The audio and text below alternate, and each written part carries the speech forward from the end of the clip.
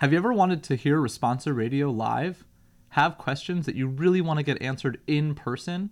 Join us for Responsa Radio Live on July 25th at 7:30 p.m. For more information and to register, please visit hadar.org/events.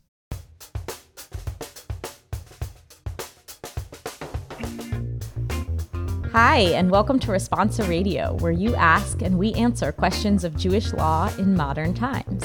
I'm Rabbi Avi Killip, and I'm here with Rabbi Ethan Tucker, Rosh Yeshiva at Mechon Hadar, a center for higher Jewish learning based in New York City. Okay, I will admit I'm a little nervous to hear the answer to this question. The questioner writes, how frequently does one really need to check Mezuzot? And I want you all to know that really is in capital letters here. How frequently does one really need to check Mezuzot? Is the checking strictly material and technical, or are there non-physical or spiritual reasons to examine Mezuzot? In what context may one check the Mezuzot one's self? Great question, and I imagine it has very different implications for people with very different sized homes. Unless we just mean the front door. So I'm curious also to hear if that's going to be a difference. All right, so let's go to the main Talmudic passage on this, because this is one of those cases where you have like a source that seems like it tells you what you need to know, but then you start peeling away layers, you start thinking about it, and I find with a source like this, I know less and less what's going on the more I think about it. So there's a text that appears in the Talmud Bavli in Yoma, in Tractate Yoma, a Tannaitic source that says the Mezuzah of an individual is checked twice in the course of a shavua. Now, we're used to shavua meaning week, but it's clear from the context here it has another meaning, which it does in rabbinic literature, which means a 7-year cycle, a sabbatical period. So twice over the course of 7 years, you're supposed to check a mezuzah. And a mezuzah of rabim, of the larger community, or of some communal structure, or is it just a lot of people living together, you do twice in a jubilee cycle. So basically, if you were to divide it up evenly, it would be like once every 3.5 years and once every 25 years. Though we'll come back to maybe what those numbers signify. Well, it sounds a lot better than twice in a week, but I'll admit it still sounds like a lot more often than I check my own mezuzah. All right, so look, this is the question. Yeah, but come on, how you've moved, right? Or you probably moved twice in 7 years. That's actually true. That's probably true. So, that is probably true. Yeah. So look, the first basic question here with this text is why? Like, what are we checking for? This is really the questioner's core question, which I want to spend some time on. You can tell someone they have to check something, but what is that action about? Yeah, great. And I like the way you said both of those questions, one being, what am I looking for when I check it? And the other being, why am I checking it? Great. Interestingly, the Talmud continues where Rabbi Yehuda reports a story after that ruling, where he says, there was once a certain Artevin. There's a debate as to whether Artevin is the name of a person, or Artevin is a profession, perhaps related to a Greek word related to checking. Whoever the Artevin is, he was checking mezuzot in the upper market of Tzipori, of the town of Sepphoris up in the Galil. And a certain Roman general found him and took 1,000 zuz from him. Okay? In other words, the sense of the text seems to be that there was some financial risk, there was some sort of liability around checking this mezuzah that a Roman soldier, authority figure did not like, and the man involved here suffers some kind of penalty. So that's the sort of bizarre story here. The question is, what is going on here in terms of the checking, and why might people in the outside world not like it or be concerned about it? So let's go to the basic thing first of what are we doing. So Rashi right here on the word nivdeket, where it says the mezuzah is checked, says because either perhaps it rotted or it was stolen. Now, that's really interesting because those are two So it's like check to make sure it's still there. So that is really interesting because those are two totally different things that would be two totally different checks, right? Whether it's been stolen is it there? You're just supposed to make sure that, things haven't fallen off or it wasn't stolen. You got to check periodically, apparently not very frequently, to make sure it's still there. Nirkeva, that it's rotted, either means that it's just sort of decayed to the point of total disintegration, or might be a concern that somehow actually the letters on the parchment themselves, due to rot, have decayed and disappeared, and the text no longer reads, in the way it's supposed to read. But that's much less clear there. For Rashi, it's possible that you could read his entire concern as just, is it there? Is it intact? And is it there? And the check is about nothing more than that. And in that context, it certainly seems like checking is something you do yourself. That's for sure. No question about that. We'll see. Pretty much everyone thinks the checking is what you do yourself no matter what, but we'll get back to that. The Rambam, Maimonides, has a different read. He says you check it twice every 7 years, if it's an individual's mezuzah, lest one of the letters got torn off, sort of separated off from the rest of the parchment, or perhaps the letter was erased and rubbed off because, after all, it is located on a wall, on the structure, which is subject to rot and to weather and to all sorts of things. So for the Rambam, it's already something very different. It is about actually the text coming apart and decaying in a very clear way, such that the checking is not now, okay, yeah, it's there, but you're clearly going inside, unfurling the parchment and checking, does it still say what it says? And these, up until now, both feel very technical to me.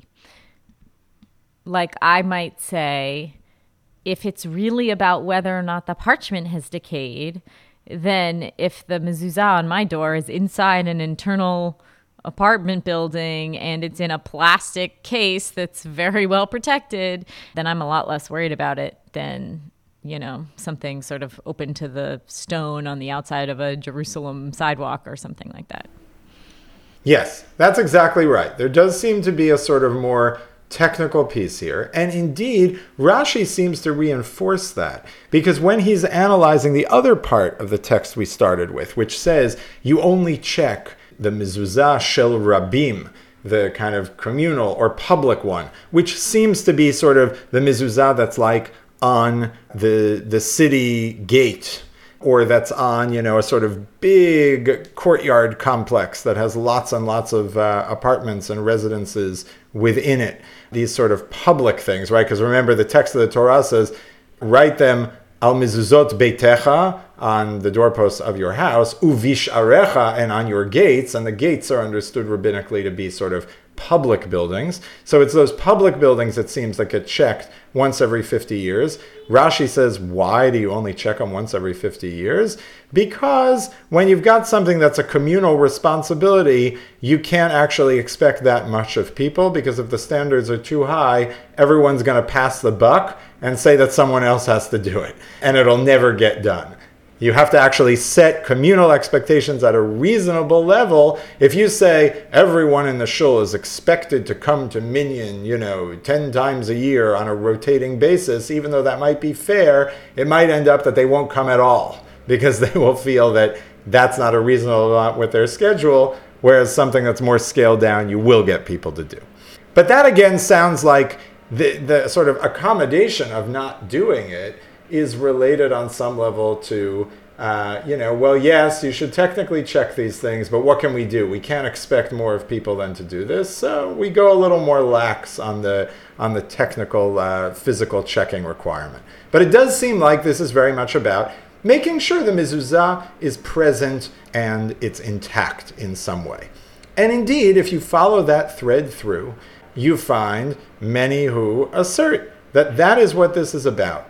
It is about making sure that the letters are in place, most people don't just go with the making sure it hasn't been stolen piece laid out by Rashi, but they say, even the rot discussed by Rashi, they read as being the same concern as the Rambam of perhaps the letters have rubbed off.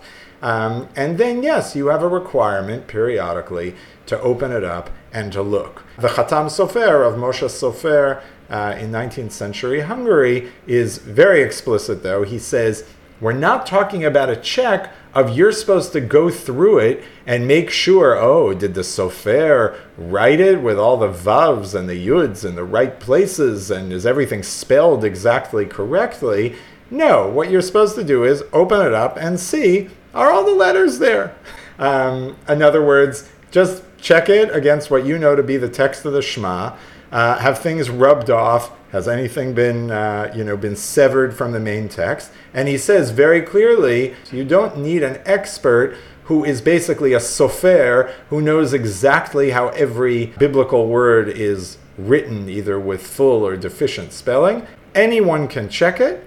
It just needs to be that you open it up and look at it to make sure it hasn't been rotted away. Now, the problem with this is the technical piece here doesn't seem fully to add up to the periods of time that are prescribed. Particularly, I would say, the gap between the private and the public mezuzah. It's very hard to imagine why the public mezuzah is going to rot away or have letters flake off at a different rate than the private mezuzah. And even within the private realm, the twice every 7 years either seems like way too much or way too little. If it's just really the standard of, is the mezuzah still there? I feel like on that level, I check my mezuzot. Yeah, it's like every day or once a week. I'm walking into a room and you look up, right? I'm not personally a mezuzah kisser every time I go into a room. It's not the way I was raised, but it's something you're conscious of and you look at all the time.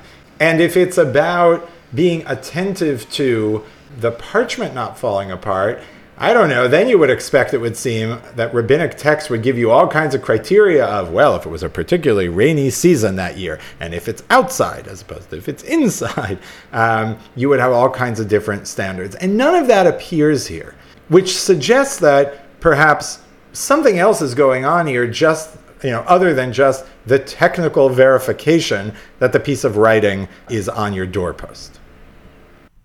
Right. Meaning that opens up the question for us of, is there a metaphysical reason to be checking a mezuzah?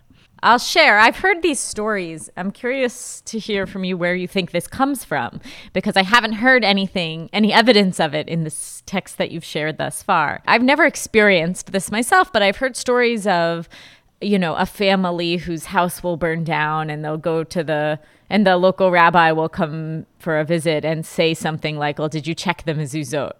Because maybe that was part of the problem. And, I've only heard the stories in very critical of that kind of theology way. But I imagine that must be rooted in something, some sort of concept that, you check your smoke detectors and you check your mezuzot, that it's supposed to be doing some metaphysical protecting. So I'm curious where you think that comes from. Right. So I think if we want to get to the bottom of this and really understand the fuller dynamic of the discussion, we got to go a little deeper into, well, what is the mezuzah and what might then checking it actually be about? So here, one really interesting source is from the Talmud in Tractate Menachot, where Rava is describing where exactly you should be locating the mezuzah on a doorpost. And imagine here a really wide doorpost, okay? That might be, let's say even like an arm's length deep, such that it's a sort of significant cavity that leads from the entrance into the house until you hit the actual door. And Rava says, mitzvah lahanicha betefach hasamuch lirshut harabim. When you're locating the mezuzah on the doorpost, it should be at the outermost section. That is to say, the section of the doorpost most close to the street. In other words, you might have thought, well, put it right next to the door. as close to sort of the actual entrance to the house as possible. No, put it as far out as you can towards the street. Okay, he doesn't explain what that's about. But then the Talmud asks, well, what is that about? And you have two views. One is, well, we want you, when you're walking in, to the first thing you encounter as you start heading through that doorway is the mezuzah. We don't want to sort of wait till it's at the end of the cavity. Do it right in front. So that's about sort of your experiencing, encountering it. That feels in keeping with the fact that, my mezuzah on my door is on the outside. You could see it even if my door was locked and closed. It's not on the inside of the door frame. Yeah, so just to be clear, here it's for sure going to be outside of the door. And then the question is, right, should I put it all the way almost flush with the street side of that doorway? And one thing is, I should encounter that mitzvah, if you will, as soon as possible, whenever I come home. But Rav Chanina of Sura gives a different answer. He says, so that it will protect you. Meaning what? The function of the mezuzah is to protect the house, and therefore if you wanted to protect the entire house, you better put the mezuzah as far out on the house as you can, so that the house is maximally protected. And then comes a tradition that says, this tells you something about how God is so different from earthly monarchs. Because the way earthly monarchs work is the king sits inside a protected palace, and all of the troops and the guards stand around protecting the king from without. The king or the queen is protected inside by troops that are outside, whereas God actually has servants sitting in the house, and God protects them from without. As it says, Hashem Shomrecha. God is your guard. It's an amazing image of an inverted relationship of essentially God's mission being to care for people. That is so beautiful. Where did you say that text is? Where did that come from? That's in Masechet Menachot, Lamed Gimel Amud Bet, 33b. So that was from the Talmud. That's just a really beautiful image. So here I actually think you have the basis for a potentially raging debate, which is the mezuzah basically an object for fulfilling a mitzvah? So you want to encounter that as soon as you come into the house? Or is the mitzvah of mezuzah? Go back again. Or is the mezuzah actually a kind of talisman? Is it something that protects? It works as like an amulet on the house and on the doors in the house. And to the extent it is that okay? How do we think about that? And this indeed leads to a brawl, basically a rabbinic brawl on this question. I bet you can guess, who do you think is the most vehemently opposed to the idea that the mezuzah would be an amulet that you would put on your house? I'm going to say Rambam, Maimonides. You got it. So Rambam, I'll just read a little piece of this because I think our listeners will enjoy it. He says the following. It's common practice that people write on the outside of the scroll of the mezuzah the word Shaddai, Shin Daled Yud, one of God's name. And he says that's really fine because it's outside of the parchment. It's not messing up the internal letters of the Shema. But, he says, there are some people who write the words of holy people and angels or other verses or designs of various sorts that they feel are kind of redemptive and magical, and they write them inside, interwoven with the text of the mezuzah, and these people, he says, have no share in the world to come. Because these stupid people, Elu HaTipshim, it's not enough that they cancel out the mitzvah because he basically thinks that by inserting these things in the text, you've invalidated the actual scribal requirements of the Mezuzah. But worse, they've committed a kind of philosophical treason because they take this great mitzvah, which is about unifying God's name, loving God, and worshiping God, and they turn it into an amulet for their own benefit. And this is the kind of foolish thing, how folk religion ends up destroying worship of the true God. I will say, it resonates with me, the idea that the Mezuzah has developed a cultural significance, maybe is one way to put it. When I think about I don't know, maybe some. I probably don't know very many Jews who don't consider themselves halachically observant or eager to fulfill all of the mitzvot who put on tefillin. But I know many Jews who don't consider themselves halachically observant who have a mezuzah on their front door. And so I would say for probably many Jews, especially in America and especially today, there are a lot of people who find the mezuzah meaningful and moving for reasons that are beyond fulfilling the particular letters of a particular mitzvah. That is for sure, without question. I think when you talk about contemporary Jewish life, there's an aspect of it that just also goes to Jewish identity. It's sort of a basic statement of, I'm not afraid, to be marked as a Jew in what's a reasonably public way on your house. Right, and not only not afraid, you sometimes want, I think especially in the context of New York City apartment buildings where I live, you kind of want people who walk by to know that, hey, there's a Jewish family here. They could knock on your door for something if you needed it. That's right. There's no question. And I think it's interesting to think how that overlaps with the impulse to view it as protecting a space, defining a space, giving it some kind of character beyond this. What's really interesting is, most of the things that Rambam lashes out on of this sort, you can almost always find a great rabbi who did exactly the thing that he's describing the horrible masses doing. And in this case, we find in the Sefer Yiraim of Rabbi Eliezer Mimetz, when he is spelling out, he's one of Rabbeinu Tam's students, so we're back in 12th century France and Germany. When he is laying out the laws of Mezuzah, he says, you can look in the Talmud and find all the things you really have to do. But then he says, there's also all kinds of things people add in, and those are fine.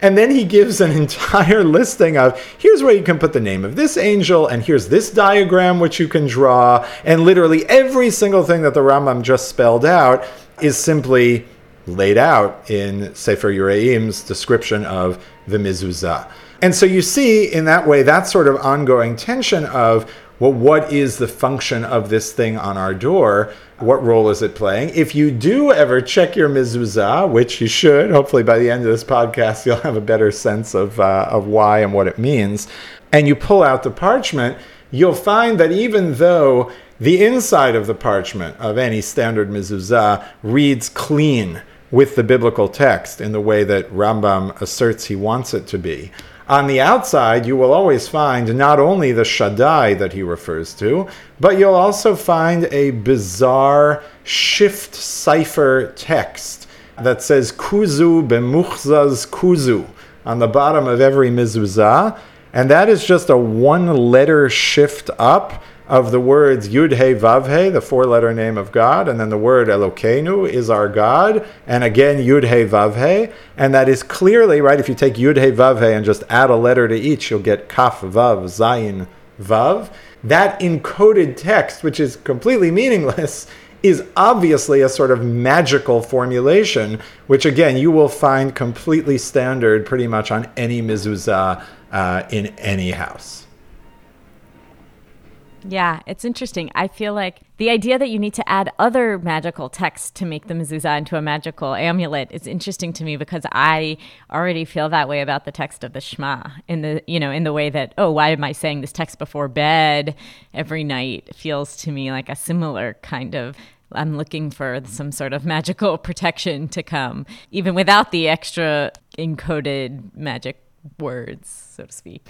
Yeah, and when you go back to that Talmudic text where it says, put the mezuzah on the outmost part so it will protect the house, you start to actually realize that while Rambam's formulation here may be very philosophically compelling to many of us, and for those of us who don't have proclivity towards what we view as superstition, it may feel like he's shoring up, a kind of truer and purer religion.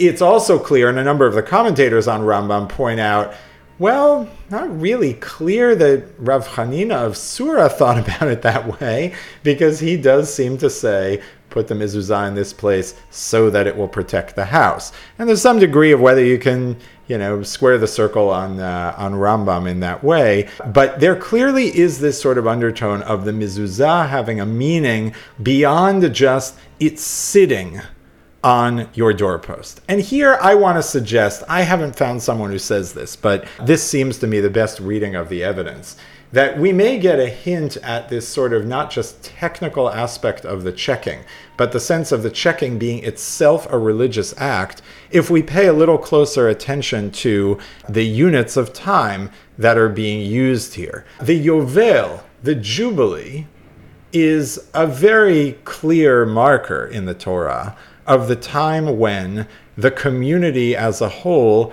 resets. There's a sense of every 50-year cycle, people go back to their ancestral holdings. There are sort of wrongs that have been accumulated, if not moral wrongs, sort of capitalist imbalances that have crept into the system for the prior 49 years, that there's then a sense of everyone gets a sort of another chance to start over in a model society that you're trying to build.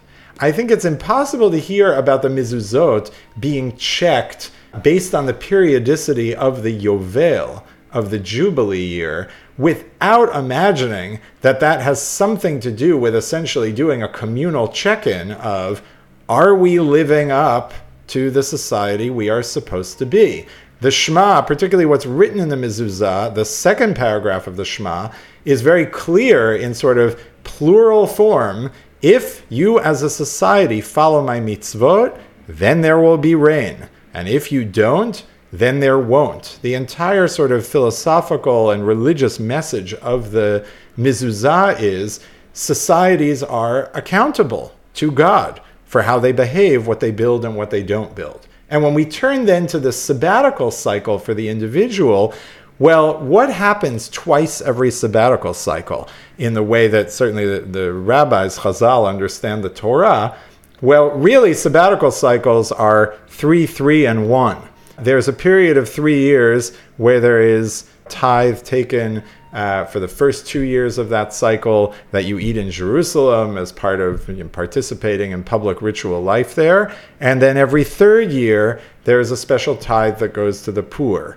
And it strikes me that the pa'amayim b'shavua, the twice every 7 years, there too, it's hard not to hear sort of at the end of year 3 and at the end of year 6 in each sabbatical cycle, where what the Torah actually says you must do is an act known as vidui ma'aser, a kind of confession over the tithes, where you have to publicly proclaim, this is in chapter 26 in Dvarim and Deuteronomy, you have to publicly proclaim that you actually took care of all the tithes you were supposed to take care of in the prior 3 years, which on the individual level is basically the individual's accounting. Have I, as a farmer in that context, lived up to the expectations of me to creating the kind of model society that I'm expected to do?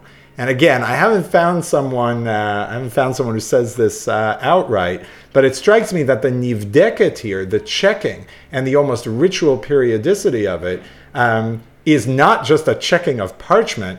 It's a checking of the actual words, which of course need to be there for their sort of reality in the lives that we live in the society we're creating.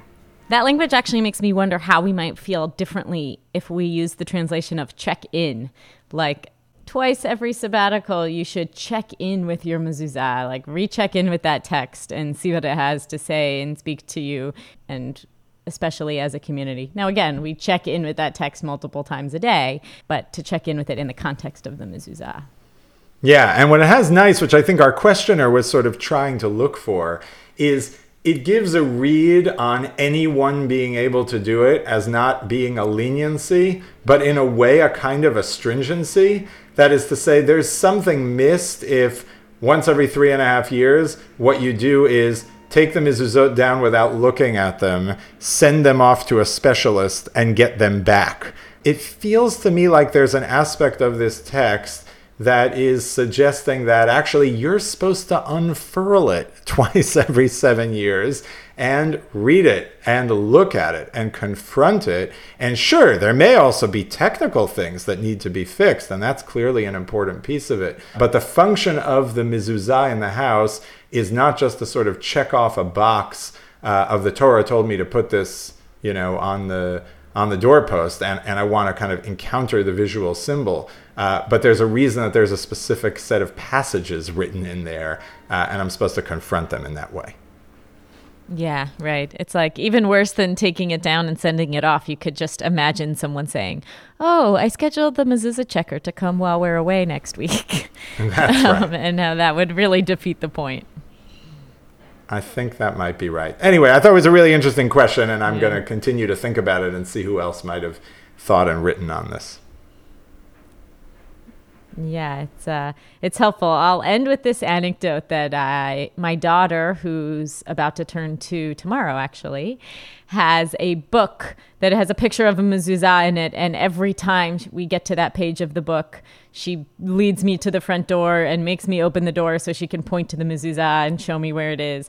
And so I actually, in terms of is it still there, feel that I've been doing a lot of mezuzah checking in the last weeks. So may everyone's mezuzah checking be, I'll say, as sweet as my checking with my 2-year-old daughter each night.